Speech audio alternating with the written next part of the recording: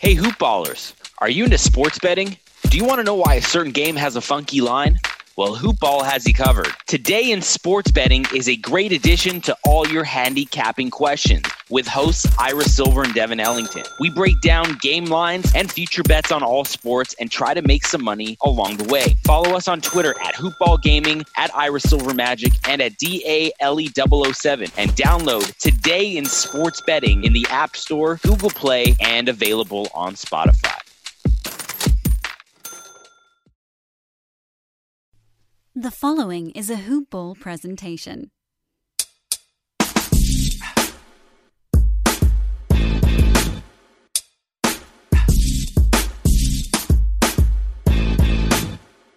Yo, welcome to another edition of NBA Today. I'm your host, Corbin Ford. Today is Friday. Yep, Friday, end of the week. One of the best days of the week for me. September 18th of this, let's just say this year, 2020. And like I said, it is Hoopball presentation, so make sure, as I always say, to check out the fine folks of Hoopball on Twitter at Hoopball Tweets, online www.hoop-ball.com. You can find me, your host with the most, Corbin Ford, on Twitter at CorbinNBA. Make sure to check that out for sure. And you know what, today, we only really got one game to look back on. Miami Heat, Boston Celtics, Eastern Conference Finals Game 2. They both clashed. Remember, the Miami came with that hard-fought win in Game 1, and guess what, y'all? They won again to go up 2-0 over the Boston Celtics. Now, we've seen this scenario play out before with other teams, but Boston right now, if I were them, I'd be worried. We'll go into why. We'll talk about the game a little bit, but first, I do want to share something with you, and it's a little bit new, a little bit different from what we usually talk about. You know, NBA Today, the occasional Hoopball partnerships, but let's talk about a VPN, right? Let's just talk about a VPN for a hot second. What's a VPN? Let's just pretend you know. No, I'm playing. But we all know a VPN protects your privacy and security online, right? I would imagine that's common knowledge. But I'll tell you this. I didn't know this until recently, and it's taken my TV watching game to the next level. You can use a VPN to unlock movies and shows that are only available in other countries. Crazy, right? I know. Over the weekend, I used ExpressVPN to binge Doctor Who on UK Netflix. I'm not really a Doctor Who fan, but I have a lot of friends who are, and I figured why not. And it was so simple. I just fired up the ExpressVPN app, changed my location to UK, refresh Netflix, and that was it. That was that easy. See, ExpressVPN hides your IP address and lets you control where you want sites to think you're located. You can choose from almost 100 different countries, so just think about all the Netflix libraries that you can go through. That is a plethora of new content for you to just totally go through. Love anime? Use ExpressVPN to access Japanese anime and then be spirited away. But guess what? It's not just Netflix. ExpressVPN works with any streaming service. That's Hulu, that's BBC, that's iPlayer, that's YouTube. You name it, it has it. There are hundreds of VPNs out there. But the reason I use ExpressVPN to watch shows is because it's ridiculously fast. There's never any buffering or lag, and you can stream in HD no problemo. So I would definitely check it out. ExpressVPN is compatible with all your devices, your phone, your media console, your smart TV, more. Check it all out. You can watch what you want on the go or on the big screen wherever you are. And I mean, it's that simple and that accessible. And if you visit my special link right now, expressvpn.com/hoopball, HOOPBALL, you can get an extra 3 months of ExpressVPN for free. Why not? 3 months for free. expressvpn.com/hoopball. Gotta get it right to give you those extra free 3 months, right? Exactly. Again, support the show, please. Watch what you want and protect yourself at expressvpn.com/hoopball. And when you do, hit me up at Corbin NBA and tell me what you watch. I am intrigued and I need to build out my TV watch list. So let's help each other. expressvpn.com/hoopball. So let's run, before we break down the game, kind of bearing the lead here, let's run through some news real quick. Only two relatively major news items. I wouldn't even call them major, but they're two pieces. First of all, let's wish a happy birthday to the Zen master himself, Mr. Phil Jackson, who turns 75. Or he's turned 75 as of yesterday. So we're kind of breaking that down. Of course, Phil Jackson played 12 years in the NBA. Most notably with the Knicks, averaged 6.7 points per game, 4.3 rebounds, 1.1 assists per game. Nobody really cares about that. He won 2 rings, one in 1970, one in 1973. But obviously we know him as the great coach of the Chicago Bulls with Michael Jordan and the Los Angeles Lakers with Shaq and Kobe, and then later Kobe and Paul Gasol. And with that, the record speaks for itself. He had a 68% win percentage, 73% in Chicago over 9 years, 65% win percentage with the Lakers over 11 years. That's simply a crazy amount. As far as the championships, you got 91, 92, 93, 95, 96, 97, 98, 99, or not 99, 2000, 1, 2, skip a few years, then you get 8, 9, 10. I mean, come on. That's crazy. That's a crazy amount of NBA championships. If you really want to know, it's 12 of them. Or it's at 11. I have to do my math right now, right? 9, 10, 11. Yeah, I said it right. No, I was wrong. It wasn't 12, it was 11. I gave myself one of those Lakers years at the championship. As a Lakers fan, I had to put down the glasses and remember that, no, we did not win in 2003. The Spurs did. But moving right along, 11 championships is an insane amount in that many years. Over a long career of coaching, 20 years of coaching in the NBA, 12 championships. That is a long time. He was a 6-time winner of Coach of the Month. He was a 5-time winner of the Western Conference Coach of the Month. He was named Coach of the Year in 1996. Again, that was the year with the 72-10 Bulls. The record for wins at the time before the 2016 Warriors broke that. 2016 Warriors broke that. Then he was 1996, 1997. He was named the top 10 coach in NBA history. And remember, his career ended by 2014. Okay, I'm kidding. In 2014, he was hired as team president by the New York Knicks. I don't think we need to break down that horrendous tenure, but we're not going to. Again, NBA today is all about positivity, and him running the Knicks into the ground wasn't that hard when they were halfway underneath the ground to begin with. So happy 75th birthday to the Zen Master, one of the great coaches in NBA history, regardless of how you think about the talent that he had to work with, because he coached Kobe, he coached Shaq, he coached Michael Jordan, but a lot of other guys did the same thing. Doug Collins had a chance with both of them. Nothing happened. Rudy Tomjanovich had a chance with Kobe. Mike Brown had a chance with Kobe. These guys weren't able to get done. Della Harris had a chance with Shaq and Kobe and wasn't able to get done. So it took a certain coach, I think, with the talent at hand and the perfect blend of that to reach the successful heights that Phil Jackson was able to get. So I say put some respect on the man's name and definitely wish the dude a happy birthday. In other news, the Toronto Raptors, we know they had a disappointing end of their season, second round exit, 7 games at the hands of the Boston Celtics, and they had some big questions to deal with. 1 or 3 of them really being their free agency regarding players who were a big part of their team last year and had big parts of their team this year, and that was obviously point guard Fred VanVleet and then your centers Marc Gasol and Serge Ibaka.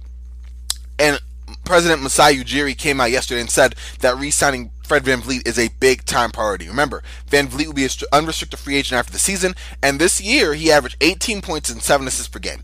Great three-point shooter, got a lot better running a ball club, still not the best in finishing at the rim, not really a great penetrator in getting there and making sure that you convert, but someone who at 26 is still, becoming a good player and may be tantalizing to a team like the Knicks or the Pistons who don't have any exceptional point guard prospects that can talk themselves into thinking that VanVleet is the answer. But to hear that from Masai Ujiri is promising for them. He plays very well alongside Kyle Lowry, especially in those starting 2 point guard lineups where they can both swing between the 1 and the 2.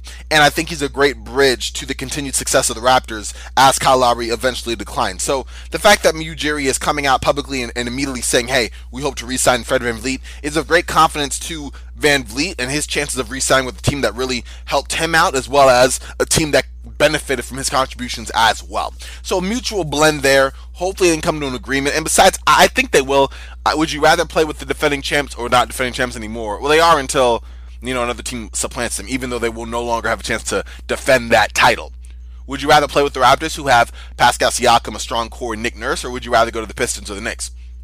Or another team that's less likely with just as dim outlook for the future? I don't think it's that hard of a choice. Then again, money talks, and the fact that Ujiri is saying that, hey, we'll do our best to resign him, that could just be lip service, but I tend to believe that Ujiri wants to back up what he says with his action, and I'm pretty positive that Fred VanVleet will find himself with the Raptors in the 2020-2021 NBA season. So if you remember Game 1, the Miami Heat's offense had stops and starts that kind of got them in trouble that they had to fight extra hard to dig out of. In Game 1, they had started off scoring 18 points in that first quarter. Then remember, they scored 16 points in the third quarter.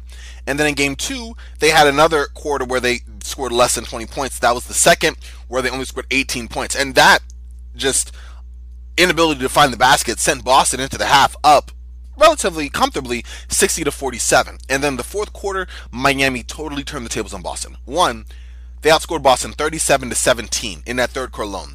Bam Adebayo outshot and nearly outscored the Celtics by himself. In that quarter, Adebayo went 7-8 from the field for 15 points in that quarter, while Boston went 4 for 12 in that same period. By the end of the quarter, the Heat led 84-77 when it was over. Now, the Celtics did fight back. In the fourth quarter, they went on a 15-2 run. They had the Heat scoreless for nearly 7 minutes and then went up 94-89 on a big three-pointer by Kemba Walker with 4:25 left. Kemba Walker played a lot better, but that really only set the stage for another Heat run as they finished the game, the Miami Heat did, on a 17-7 run to close the game out. Now, for Miami, real quick notes. They rallied, they fought back. Bam Adebayo had a great game. If you remember Duncan Robinson, he had been 2 of 9 on threes on his last 2 games. He made 4 in the first quarter and 6 overall. But it wasn't just those 2. Goran Dragic scored 25. And again, he's been someone who's been playing great. Jimmy Butler did not shoot well from the field, but he finished with 14 points, 4 rebounds, 3 assists.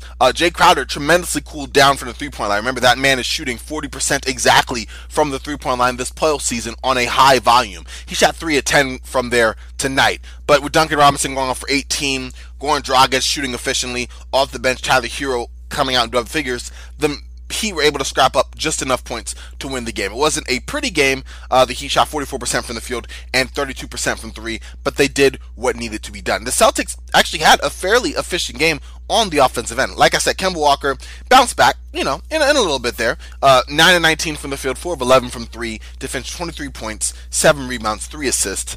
Jason Tatum cooled down a little bit, 21 points on 6 of 12 shooting. Didn't make a 3, but got to the free throw line pretty effectively. 9 of 11 from there, 5 rebounds, 4 assists. Daniel Tice was really a non-factor, except with the rebounds where he had 8. Jaylen Brown played decent. 21 points, 6 rebounds, 2 assists. Again, you had some production from the starting 5. Marcus Smart, 14 points, 2 3-pointers knocked down. But off the bench, and his counter for 1, got some minutes. 10 minutes, 9 points. The dude can score. Little else, but he gave you 6 rebounds too. So that's pretty good for the record. And his counter was a +7 in his 10 minutes. So that's pretty effective. And then Brad Wanamaker, again, efficient. 7 points, 2 threes, 2 rebounds, 2 assists. He's the triple-double? Would that work for 3 twos? 2-2? I'm not going to overthink it. The point being, on the offensive end, the Celtics played pretty well, but they could not stop the Heat rallies, and they kept happening. The Heat had been 0-21 in playoff games where they trailed by as much as they did at intermission. Down by 17. They're 1-21 now, and they are 2 wins away from their first NBA Finals since 2014. That 17-point comeback matched the biggest comeback in the Miami Heat postseason ever in their history. As Butler said, they like to make it hard on themselves. They like being down double digits, being the comeback kids. I would disagree, Mr. Butler. That title is reserved for the Denver Nuggets because they don't just do it in the game, they do it in a series, and that's a lot harder to accomplish. For the Celtics, it was reported that they had a very, let's just say, animated discussion in the locker room after the game with the walls not being able to hold in the sound, and that they all just try to downplay it, which is exactly what you would do in a situation like that. Boston's down 0-2. Defensively, they're giving up spurts that they can stop. They've had 2 winnable games, and now they're down 2 in the hole of the Eastern Conference Finals. There's understandable frustration there. Kemba Walker said that it was nothing. Jason Tatum said we're frustrated, but that's just team sports. Not supposed to be happy when you're down 0-2. Just what I said. But there's nothing out of the ordinary. Just talking about the game, it's cool. So, there you go. Nothing big. Except that Miami took a 2-0 lead for the 11th time since Coach Eric Spoelstra took over for the Miami Heat. And you want a little bit of history there? It's not great for Boston. All 11 times that Spoelstra has done that, or the last 10 times, the Heat have won. Game 3 will be on Saturday. We'll see how that works. But right now, great team effort from Miami. The Celtics definitely need to get together. Gordon Hayward remains out. I think his inclusion will be a big help for Boston, if not only confidence-wise, just having someone off the bench who is capable, but a lot of that rides on how healthy he is when he gets back, and whether they will push him to move faster with the Celtics down 0-2 now and not having won a game. If they do, I think that buys Hayward a little more time, but you don't want to get in a situation where you're down 0-3. That's a death knell. If you make it 1-2, then you're a little better off, and then you can take some more time with Hayward and see how it works. But again, that's not contingent on whether Hayward comes back in general. It's whether he comes back and was the player he was earlier in the season, which with the guy coming off an injury is not going to work. You could at best hope for a return similar to what Gary Harris did for the Denver Nuggets, where he came back and was pretty effective. Made his mark on the defensive end, knocked down some shots, wasn't giving you 30 points a game or anything, but the dude is working his way back from playing ball for the first time in many months. Now, Gordon Hayward had a little more time than Gary Harris, I'd say for sure, but at the same time, an ankle injury of that severity is pretty big, and it messes up a lot of what you want to do athletically on both the offensive end and the defensive end. So we don't know how Hayward's going to look, but I would imagine that would be big. Aside from that, Boston just needs to tighten up defensively, make sure those runs don't happen, be a little more prudent on switches, do a better job of taking Duncan Robinson out of the game. Today they let Duncan Robinson get a little loose from the three-point line. Aside from that, I think Boston's playing pretty well. Kemba Walker can definitely hope to improve, and maybe they can play through more Tatum a little bit and realize that Tatum can work to get more shots in the flow of the offense and maybe not do everything in ISO or lean that way, because he's a good ISO player, but he's not a great one. He's definitely not an ISO savant at the level of a Kawhi or someone of that sort. So maybe not playing that way will be helpful. You know what I mean? But that's what I would say for Boston. Right now, they're still very much in play. Being down 0-2 is not great, of course, but they're still, I would expect Saturday, renewed resolve. Maybe some better news for Gordon Hayward. That's a couple more days in between now and then. Well, it's really just today. But you count yesterday and today that he didn't play. That's a little extra help. We'll see what happens. But that'll really do it here for NBA today. Again, not a lot of news, one game, not a whole lot to go off of. And you know what? That's not the worst thing in the world sometimes, you know? Get your hoop basketball info, check out Hoop Ball, take a break, drink some water, get some fresh air, keep wearing your mask, keep looking forward to us getting better, maintain that social distancing, all that good stuff you got to do. Follow me at Corbin NBA, make sure that you do that. Check out my buddy Gary Bugay. Don't talk about him nearly enough. I am a co-host on the podcast Duncan Dynasty. He is a big part of that, so check that out. He's a big part of that. He made the show. Check that out at Gary Bugay at Duncan Dynasty. Check out my bro, Will Harris, at William is Bill. You've heard of him a few times here on this podcast. He is a great guy for some hoop insight, and just keep following the good folks at Hoop Ball. This is a Hoop Ball presentation after all, right? Exactly. Hoop-ball.com, online on Twitter at Hoopball Tweets. Ladies and gentlemen, this has been it. Corbin Ford is out. Stay frosty. All right, y'all.